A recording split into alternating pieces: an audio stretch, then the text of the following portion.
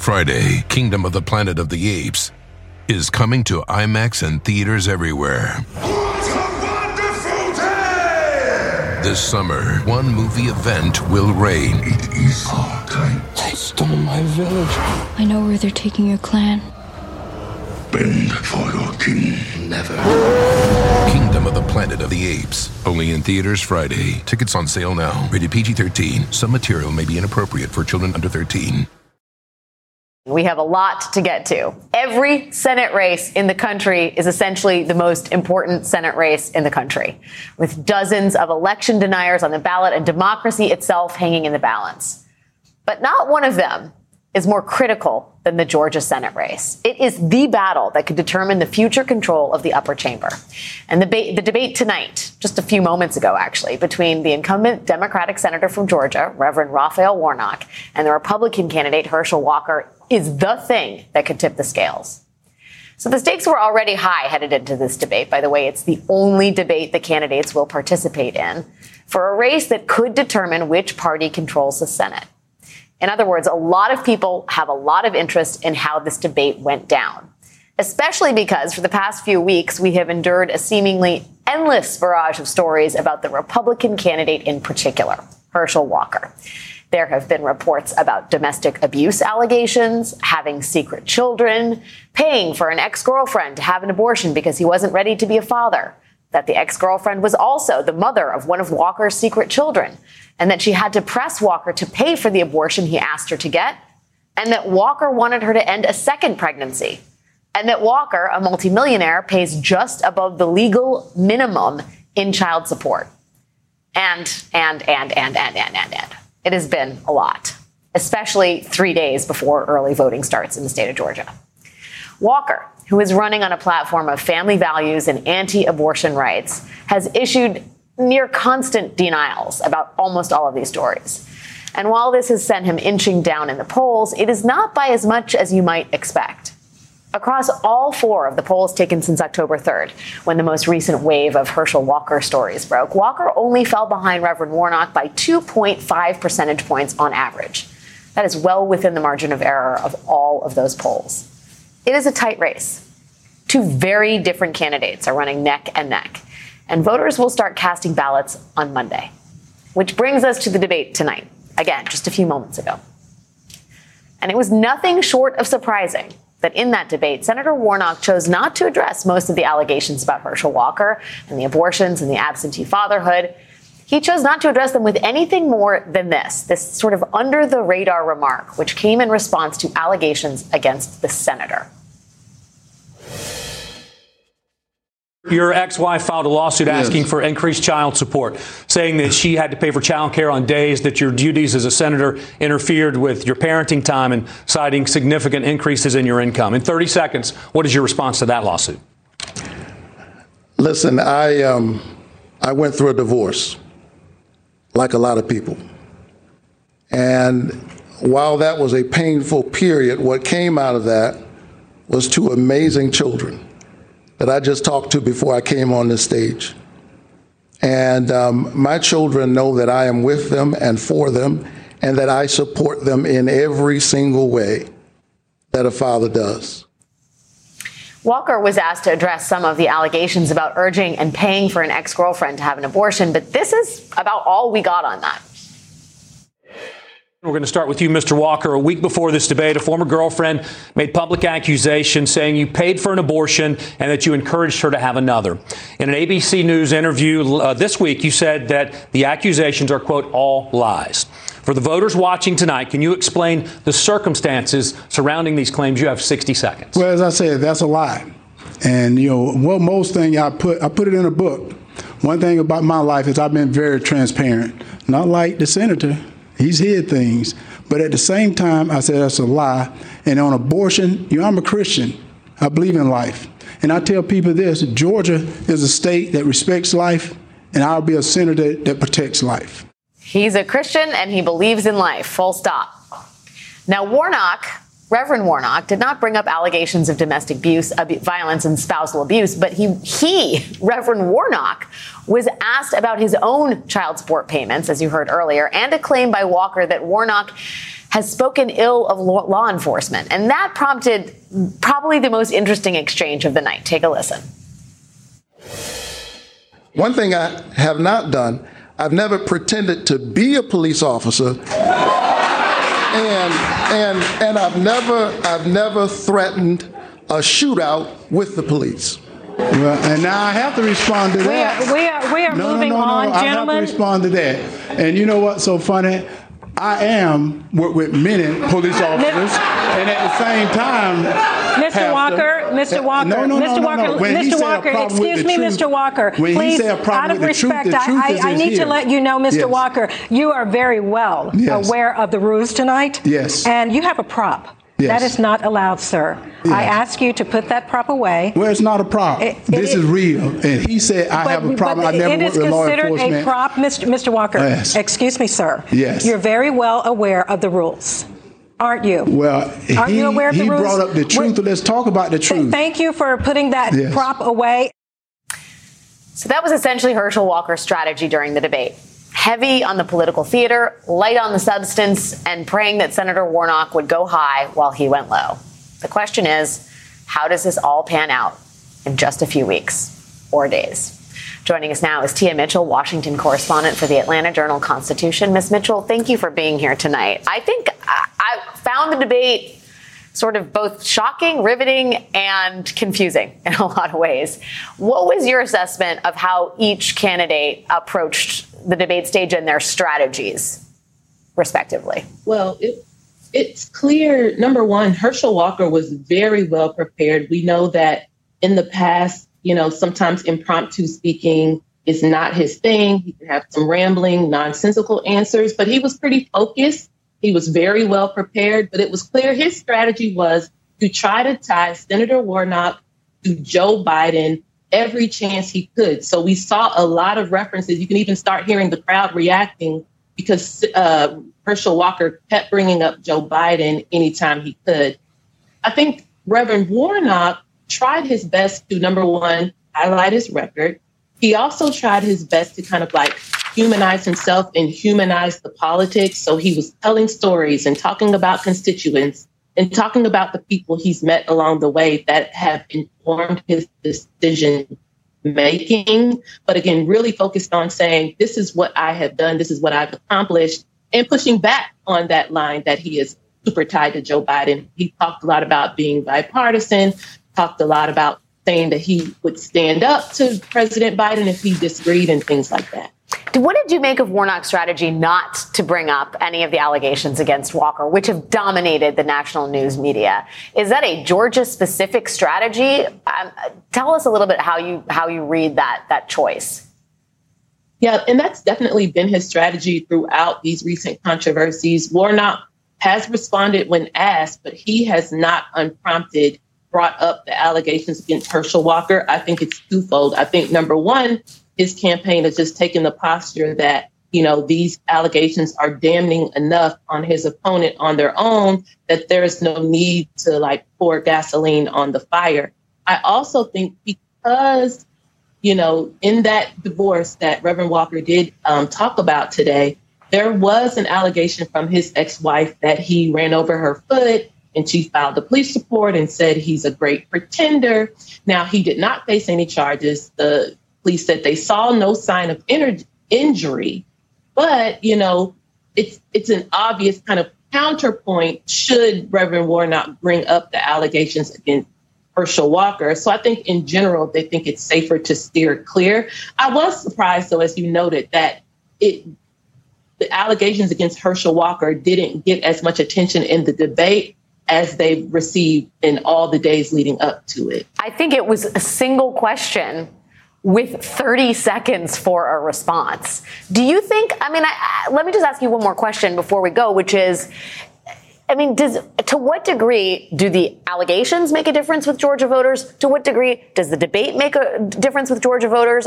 How do you see this race play out? Early voting starts on Monday. Where are we in all this? The race seems extraordinarily tight. Yeah, I think the race is going to be tight because Georgia's a swing state and our statewide races tend to be tight these days. I think that, the allegations have definitely hurt Herschel Walker, but we also know that many conservative voters, many Republican voters are still with him. Mm-hmm. And I think there are some voters who may have been on the fence, and this debate might have kept them in Herschel Walker's corner because he didn't have any major blunders. Yes, he made comments that, when you fact check them, weren't always accurate. He did flip-flop his stance on abortion, so to speak. But there were no major blunders, that could turn off someone who was looking for a reason to support him. So I think that this might have helped some people stay in his camp, but these were people who were more likely to be in his camp starting out. I definitely don't think that either candidate changed any minds tonight. Tia Mitchell, Washington correspondent for the Atlanta Journal-Constitution. Tia, thanks for joining us tonight. Thanks for your time. Let us turn now to my wise friend, my colleague, host of The Readout, Joy Reid. Joy, thank you for being here tonight. I am so glad to be here, and you gave me a great excuse to stay a little longer and watch the debate. Yeah. What did you think of it?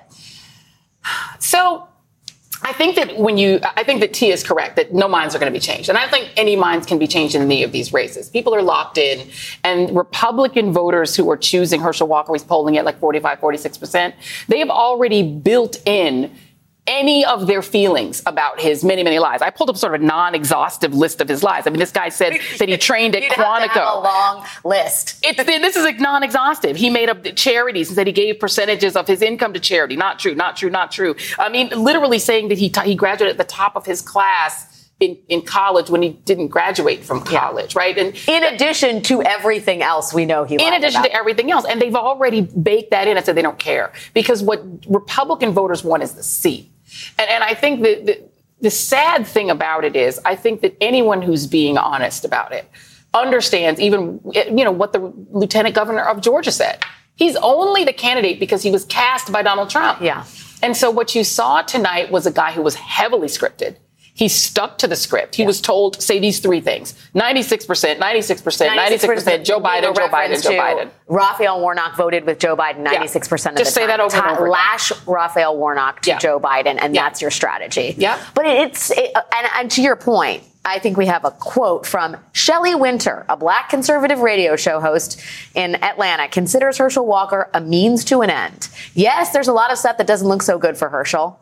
But my vote is strictly about control of the Senate, period. We need every seat. It's literally about doing the bidding of Donald Trump, and Donald Trump has said he wants the Senate back. And so he's just a vehicle to it. But what I think is unfortunate, it does demonstrate a lack of, respect for, interest in the sort of quality of the politician that you're sending to represent you. They really don't care. And they don't care. And by the way, we didn't get to the theatrics because there was the SNL moment. Let's not forget, he's Donald Trump, right? He's doing the Donald Trump, so he comes with a prop. Let's say I had a prop. He had this.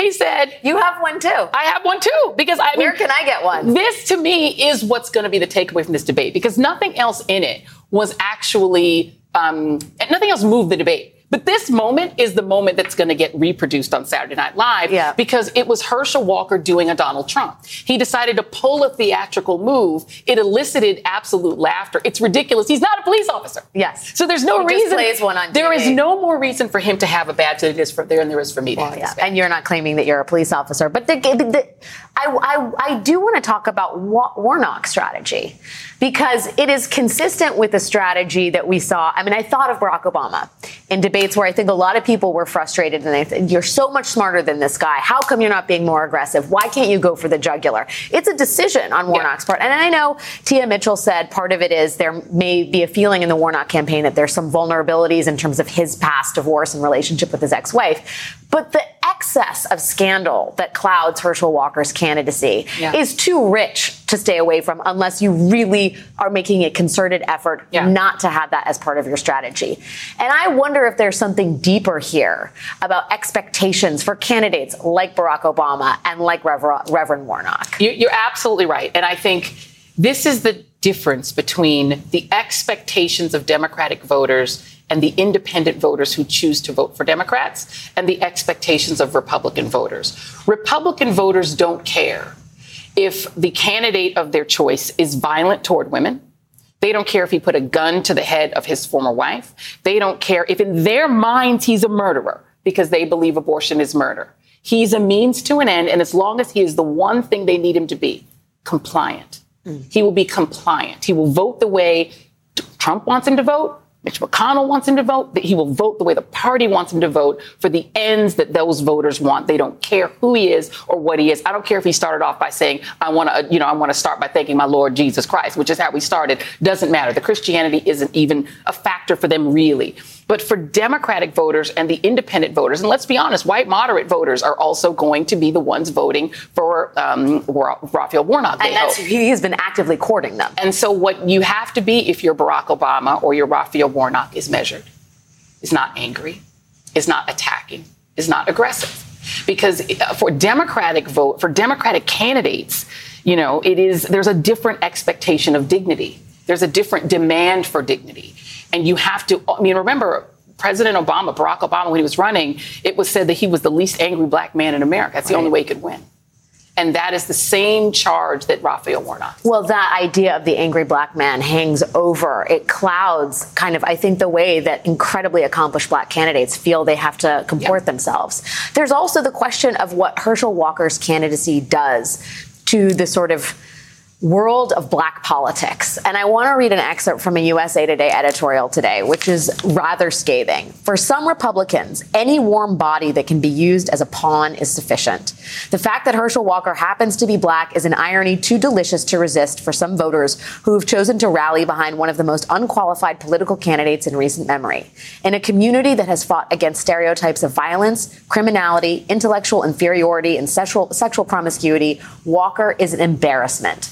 The idea of being judged by the worst examples in your community is not a burden with which most Americans are familiar.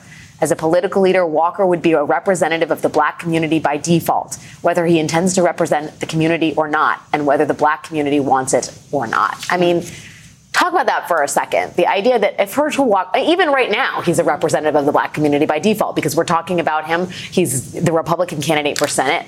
What is his candidacy? What does he mean to white Republicans? And what does he mean to, the black community if he's actually elected? And here's the reality. What did he mean to Donald Trump? Yes. Donald Trump is the person who was the casting director for much of the Republican field. And so he told you what he thinks of black men. He's athletic. He's compliant. He might be a little violent, right? But he's going to forward the interests of the same white voters, the same white folks who love Donald Trump. Yeah. He will never in any way interrupt the drive toward a white Christian nationalist agenda. He will comply with that agenda. Number one, because he's never going to think through an alternative agenda, and he would never defy that agenda. That's the perfect black candidate, right? Because you could say, I'm not racist, I voted for the black guy. Right. But it's the black guy who will never, ever question or interrupt the drive toward the white Christian nationalist agenda that Donald Trump himself believes in. I mean, Donald Trump casted the one Muslim candidate, right? He casted somebody who's simply an entertainer. Okay, maybe he pushed some supplements that might hurt you rather than help you. Maybe, a few dogs got hurt in the process. But he's compliant. He'll do what I say. And so it's okay to be a minority. It's fine. They want you in the party. But you must be compliant. Think about the non-compliant, high-level black man in the Republican Party that you can think of in the most recent era. It's Michael Steele. You know what happened to Michael Steele? He stopped being compliant. He got the boot. Yeah. You have to, the compliant piece is the important piece. All of that stuff about Christianity, that's performative. Because if they truly believed in the dogma that they're saying they believe in, he would be unacceptable. Not just the violence against women, not just the abortion, but the fact that he hasn't taken care of his children. Yeah. And you know what? That's a stereotype of black men, too, that black men don't take care of their children. Completely untrue, but he lives down to it. And that's awfully convenient as well for what Donald Trump thinks about black people. And what other white Republicans may think of black people. It's why they love Donald Trump. It's a really destructive, it feels like a really destructive moment for the country, for people of color. The race goes on. Early voting begins Monday. Joy, there's no better person to talk to about this. Live reaction from one of my favorite people. Thank you for joining me, my friend. Host of The Readout. It's always good to see you. It's always great to see you. We have much more ahead, including disturbing differences between what members of the Secret Service knew about trouble brewing ahead of January 6th and what they told Congress. January 6th committee member Zoe Lofgren joins us next. Stay with us.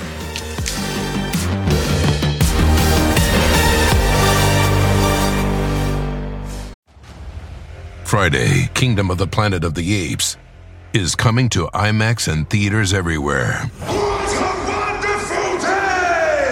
This summer, one movie event will reign. It is our time. They stole my village. I know where they're taking your clan. Bend for your king. Never. Kingdom of the Planet of the Apes. Only in theaters Friday. Tickets on sale now. Rated PG-13. Some material may be inappropriate for children under 13. Meet Janice. Unfortunately, her thing is sneeze attacks every time spring returns. I literally sneezed 40 times in a row once. Luckily for Janice, at the Walmart pharmacy, she can get over-the-counter allergy relief for things like sneezing, runny nose, and watery eyes fast with online pickup or delivery. No more suffering? That's nothing to sneeze at. I see what you did there. Help survive allergy season with fast online pickup or delivery from Walmart. Welcome to an easier pharmacy. Welcome to your Walmart.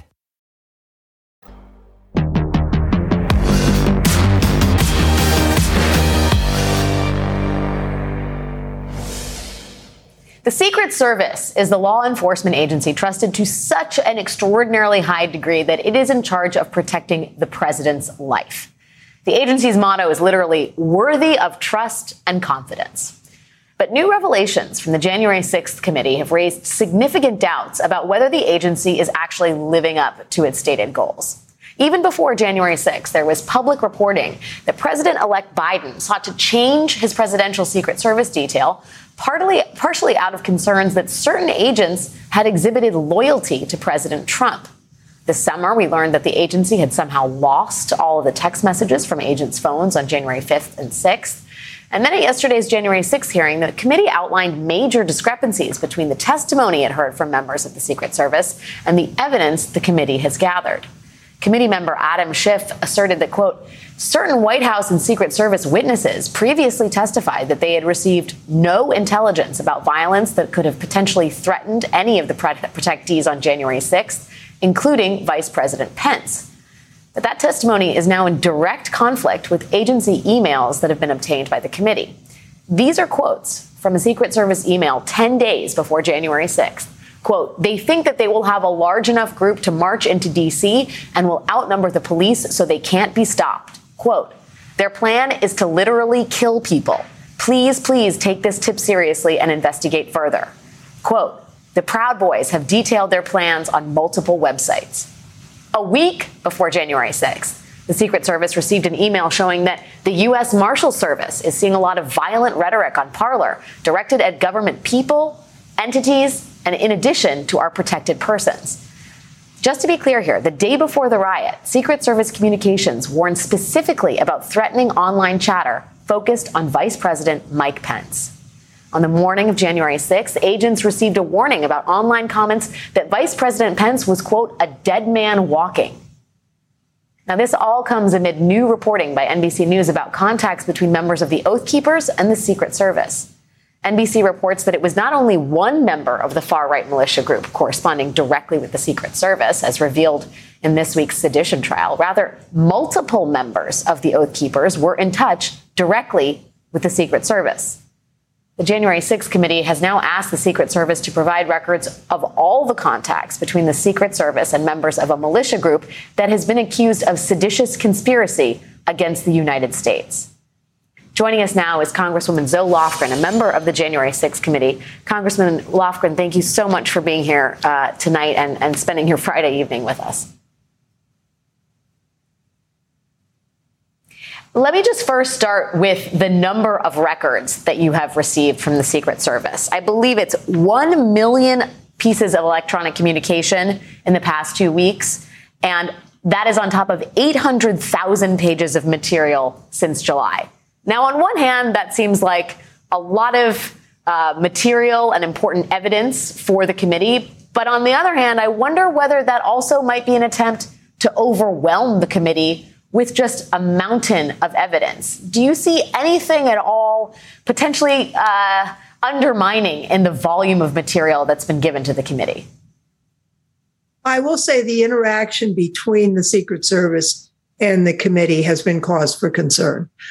We didn't realize until the Inspector General gave a report that they had erased all the phones after committees had told them to keep all their records. And as we mentioned yesterday in our hearing, the Department of Justice told them to preserve all the evidence. And what was in that they would defy that order and violate the law? It's a question we still have. We didn't get very much information until finally we subpoenaed them. Then we got some information, and it wasn't until over the Labor Day weekend when several of us really threw a huge fit and discussed this with higher ups in the department that we started to get a huge volume of material, millions, as you have pointed out. I don't know whether I won't speculate. It was not easy to go through all that information, but I want to give credit to the staff that worked nights and weekends, and we actually did go through and sort out material, and there was some important material that we found, some of which we showed in our hearing on Thursday. The evidence that we got does not necessarily mesh with some of the testimony that we received, and so we will be seeking some clarification from witnesses. Yeah, I want to talk more about that, but in terms of the cooperation from the Secret Service, from the agency, can you tell, you said you weren't getting anything until you threw a fit. Did they have a response? Did they have an explanation about why they'd been holding on to over 1 million electronic records that ended up being very pertinent to your investigation? I thought they were lame excuses, but I will say once the secretary and the special counsel that he appointed to oversee this got involved, the information really started to flow. Speculating as to their rationale would not be useful at this point. I will just say that there is some concerning issues. I mean, for example, they represented that there was no monitoring of social media, that they didn't know anything. Well, that's clearly not the case. We've got the evidence that they didn't know anything about the threatened violence. Well, clearly they did. I mean, putting aside the threats that they knew about, certainly even the day before, they saw the armed people that were arriving, and they did not take steps to properly protect not only their protectees, but the Congress. And so we have a lot of questions about the agency. But I do want to say this, that those questions should not be read to impugn the integrity and the hard work of many fine individual agents who serve bravely and courageously in their jobs. Yeah, and you have gone out of your way to say that there is courage and integrity among certain agents in the agency, if you will. But you also told my colleague Nicole Wallace today there's a problem in the agency, and I wonder, do you believe that problem is widespread? When you talk about re-interviewing witnesses, are we talking about one or two people, or is it more than that? Well, some of it is, we want to know who did what, when, and why. But there may also be a culture problem in the agency. For example, we didn't present this yesterday, but subsequent to the riot, I mean, you remember Kevin McCarthy was talking to the president, and the president was trying to say, well, this is Black Lives Matter or Antifa. And McCarthy said, no, these are your people. They just ransacked my office. Everybody knew what happened. But agents said, well, could this have been Antifa?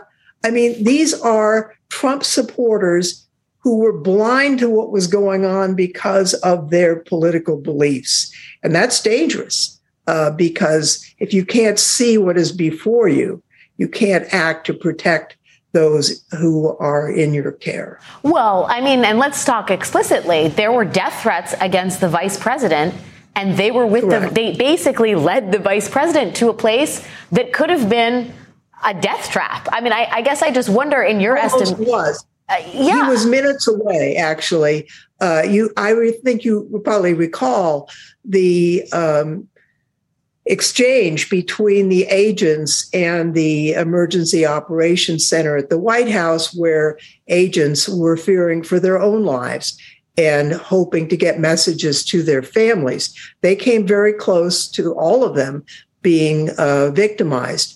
That the vice president and his small team of protective Secret Service people were sent in to the Capitol when they knew that an armed mob of thousands of people was going to be sent to attack them. I mean, it's pretty shocking and leads to a lot of questions. Yeah, the questions about willful blindness and intentionality. Congresswoman Zoe Lofgren, a member of the January 6th committee, thanks so much for your time and thoughts this evening, Congresswoman. Thank you.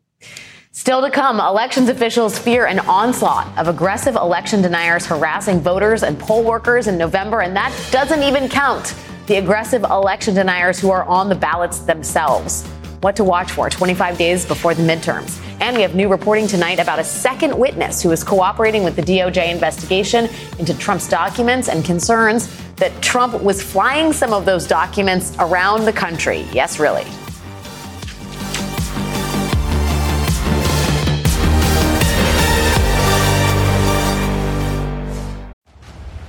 Friday, Kingdom of the Planet of the Apes is coming to IMAX and theaters everywhere. What a wonderful day! This summer, one movie event will reign. It is our time. They stole my village. I know where they're taking your clan. Bend for your king. Never. Kingdom of the Planet of the Apes. Only in theaters Friday. Tickets on sale now. Rated PG-13. Some material may be inappropriate for children under 13. Meet Janice. Unfortunately, her thing is sneeze attacks every time spring returns. I literally sneezed 40 times in a row once. Luckily for Janice, at the Walmart pharmacy, she can get over-the-counter allergy relief for things like sneezing, runny nose, and watery eyes fast with online pickup or delivery. No more suffering? That's nothing to sneeze at. I see what you did there. Help survive allergy season with fast online pickup or delivery from Walmart. Welcome to an easier pharmacy. Welcome to your Walmart.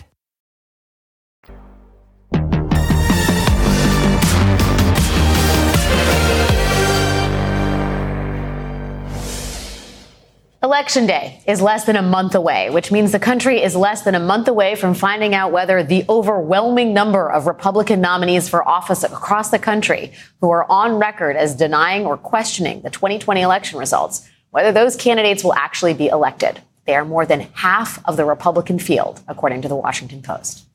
538.com did a similar analysis, but framed the results slightly differently, saying that 60% of American voters will have at least one election denier on their ballot this fall. But Republicans haven't just corrupted ballots across the country with anti-democratic election deniers. They're also planning to flood polling places with them. Check out this report from Reuters. Interviews with more than 24 election officials revealed an intensifying grassroots effort to recruit activists. This has heightened alarm that disturbances in this year's primary contests could foreshadow problems in November's local, state, and national races. The Reuters reporting focuses on Arizona, North Carolina, and Nevada, which are three key states this cycle. And here's what they report about Arizona. During early voting in Arizona's Pima County, an election observer was told to put away binoculars. Another was caught looking at private voter data, and another was asked to stop making comments about fraudulent elections. And they also cite multiple complaints from voters that individuals were shouting at them from outside the 75-foot circumference around polling stations, where interaction with voters is banned. That all reportedly happened during Arizona's primaries. But imagine what could happen in November now that there are election deniers in all of the top of the ticket statewide races. We're not just talking about Kari Lake, the Republican candidate for governor who's made election denialism the centerpiece of her campaign and who's now polling neck and neck with Democratic candidate Katie Hobbs. We're also talking about Mark Fincham, the Republican nominee for Secretary of State, which is, of course, the office in charge of overseeing elections. Fincham says that if he wins, he wants to use that office's unilateral authority over state election equipment to require that all future ballots be counted by hand. For an indicator here, Arizonans cast more than 3.4 million ballots in the 2020 presidential election. A hand count. What could possibly go wrong? This is what happened in one Nevada county during this year's primaries, according, again, to Reuters. People with night vision goggles stood outside the registrar's building and aimed their cameras at election workers counting votes on primary night in June. Now, Nevada, of course, is one of the key states for party control of the U.S. Senate, and the Republican candidate for Senate, a former state co-chair for Trump, who filed lawsuits to overturn the 2020 election results, he could potentially flip that seat out of Democratic hands. And then there's North Carolina, another key state, again, in terms of party control of the Senate, and currently one of the closest races in the country. According to Reuters, officials in 16 North Carolina counties reported unusually aggressive poll watchers this spring. In one county, quote, observers demanded to inspect voting machine tabulators in violation of state election laws. Others repeatedly grilled poll workers or demanded to take pictures inside voting stations. When they were told to stop, they said they were following guidance from a Republican Party lawyer. This is apparently the playbook. The Democratic Party tells Reuters they've hired 5 staffers to work in those 3 states, as well as 2 others who have faced growing threats to the democratic process. But is that enough? There are 25 days till Election Day.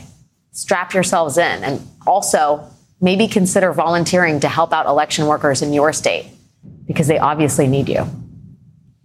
Okay, we have much more ahead, including new questions about whether former President Donald Trump took even more documents, ones that rightfully belong to the federal government, to even more places. That's next.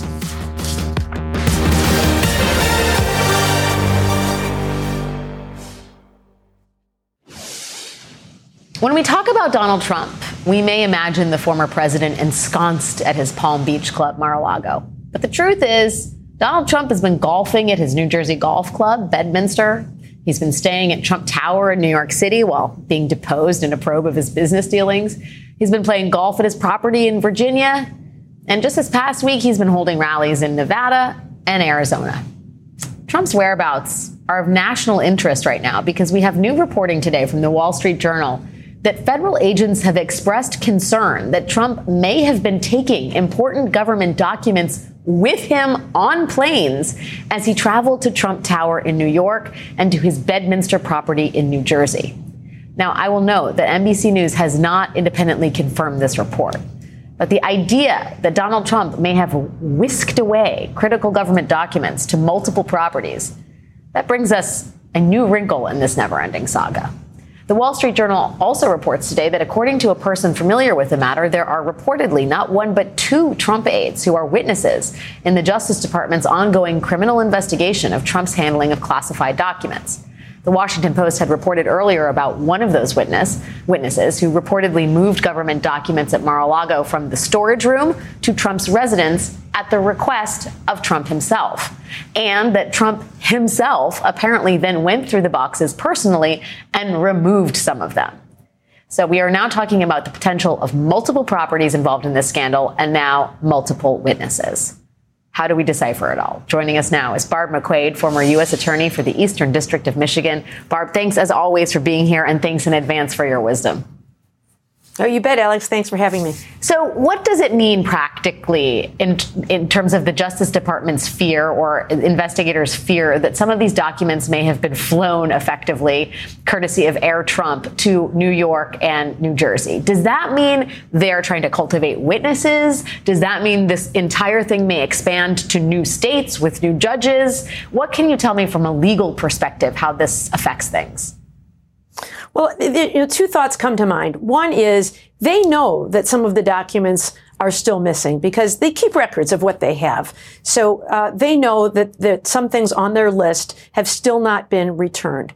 They know that they also had empty file folders that tended to appear to have previously contained documents that are no longer there. So they clearly believe that some of these documents have not yet been returned. And now the question is, where are they? And they know that Donald Trump has not just his Mar-a-Lago property, but all these others.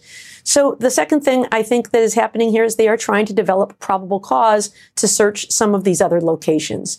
You can't just go in and search based on a hunch or a suspicion.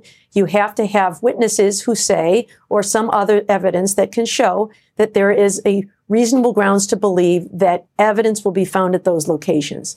If they can get a witness to say, oh yeah, I know that Donald Trump took some of these documents with him when he went on a trip to Bedminster or he went on a trip to Trump Tower, that could provide the probable cause they need to get a search warrant for those locations so that they could look for the documents there. The unmasking of these two witnesses down at Mar-a-Lago, in your professional opinion, do you think that has a chilling effect on future potential witnesses, say in Bedminster or Trump Tower, or does it have an emboldening effect? As a prosecutor, we always sought to protect the identities of witnesses. I know oftentimes people believe or suspect that it's the government that is leaking information or the names of people, but I can't believe the government is leaking the names of witnesses that could get burned here or even harmed. And even if, Trump isn't going to do anything to hurt them, there are all kinds of people out there in the world who can be really spun up by this and try to harm them, threaten them, harass them. And so I think this has a chilling effect on other witnesses. Those who might be willing to stick their neck out and say what they saw or what they know might be less inclined to do so if they think that they're going to be outed and ostracized and maybe even threatened or harassed. When we think of the fact that Trump is reviewing these documents down in Mar-a-Lago and may have chosen specific documents to take with him to points north, how does that reframe all of this in terms of the intentionality and the involvement of the potential involvement of the president in an obstruction case? I think it does a couple of things, Alex. One, it really dispels any defense that Trump might have had that he didn't know what was in these boxes. I think in the very early stages, people might have been inclined to believe that, a lot of stuff just got boxed up in the chaos of January 20th when he was moving out. Things got thrown in boxes. Who knows what was there? And now they're trying to negotiate the return of those documents. If he is the one who's removing things, going through them, transporting them from point A to point B, then I think it becomes much harder to dispel that. I also think it can account for an aggravating factor. You may recall that when Jim Comey stated, quite famously, that the FBI was recommending against charging Hillary Clinton, he said the reason for that was that even though one could charge somebody for being grossly negligent in handling classified documents, when they look at the history of all the cases that have ever been charged, no case has ever been charged in the absence of some aggravating factor. And those aggravating factors could include a willful violation of the law, storing them in such a way as to risk exposure or obstruction of justice. If you look at those factors here, Trump is 3 for 3 if he is doing what he is alleged to be doing. Not the batting average that he wants. Barb McQuaid, always good to see you, former U.S. Attorney for the Eastern District of Michigan. Thanks for your time on this Friday night, Barb. Thank you, Alex. Just ahead, Florida Governor Ron DeSantis tried to own the libs by sending planes full of Venezuelan migrants to Massachusetts. But it turns out Ron DeSantis might have owned himself. Why that stunt may be backfiring is up next.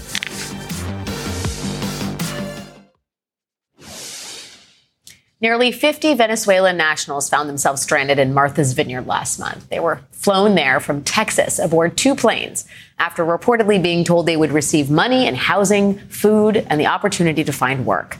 We now know, of course, that they were transported to Martha's Vineyard by Florida Governor Ron DeSantis as part of a political stunt that appears to be backfiring in spectacular fashion.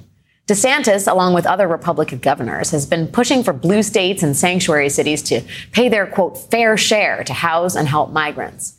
But in the process of dehumanizing migrants to score political points, it appears DeSantis may be unintentionally helping them instead.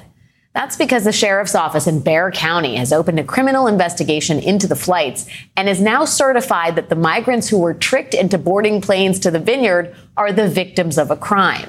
The migrants had been expected to pursue asylum claims, but now, thanks to Governor DeSantis, they're also eligible to apply for special U visas, which are reserved for victims and witnesses of crimes. The visa would also prevent them from being deported until their cases are settled and put them on a path to citizenship. In addition to DeSantis' stunt potentially helping the migrants, It is now also the subject of a Treasury Department probe looking into whether DeSantis may have misused COVID-19 relief aid to fund the flights. You know what they say about karma. That does it for us tonight. Rachel will be back on Monday, and I will see you on Tuesday. Meet Janice. Unfortunately, her thing is sneeze attacks every time spring returns. I literally sneezed 40 times in a row once. Luckily for Janice, at the Walmart pharmacy, she can get over-the-counter allergy relief for things like sneezing, runny nose, and watery eyes fast with online pickup or delivery. No more suffering? That's nothing to sneeze at. I see what you did there. Help survive allergy season with fast online pickup or delivery from Walmart. Welcome to an easier pharmacy. Welcome to your Walmart.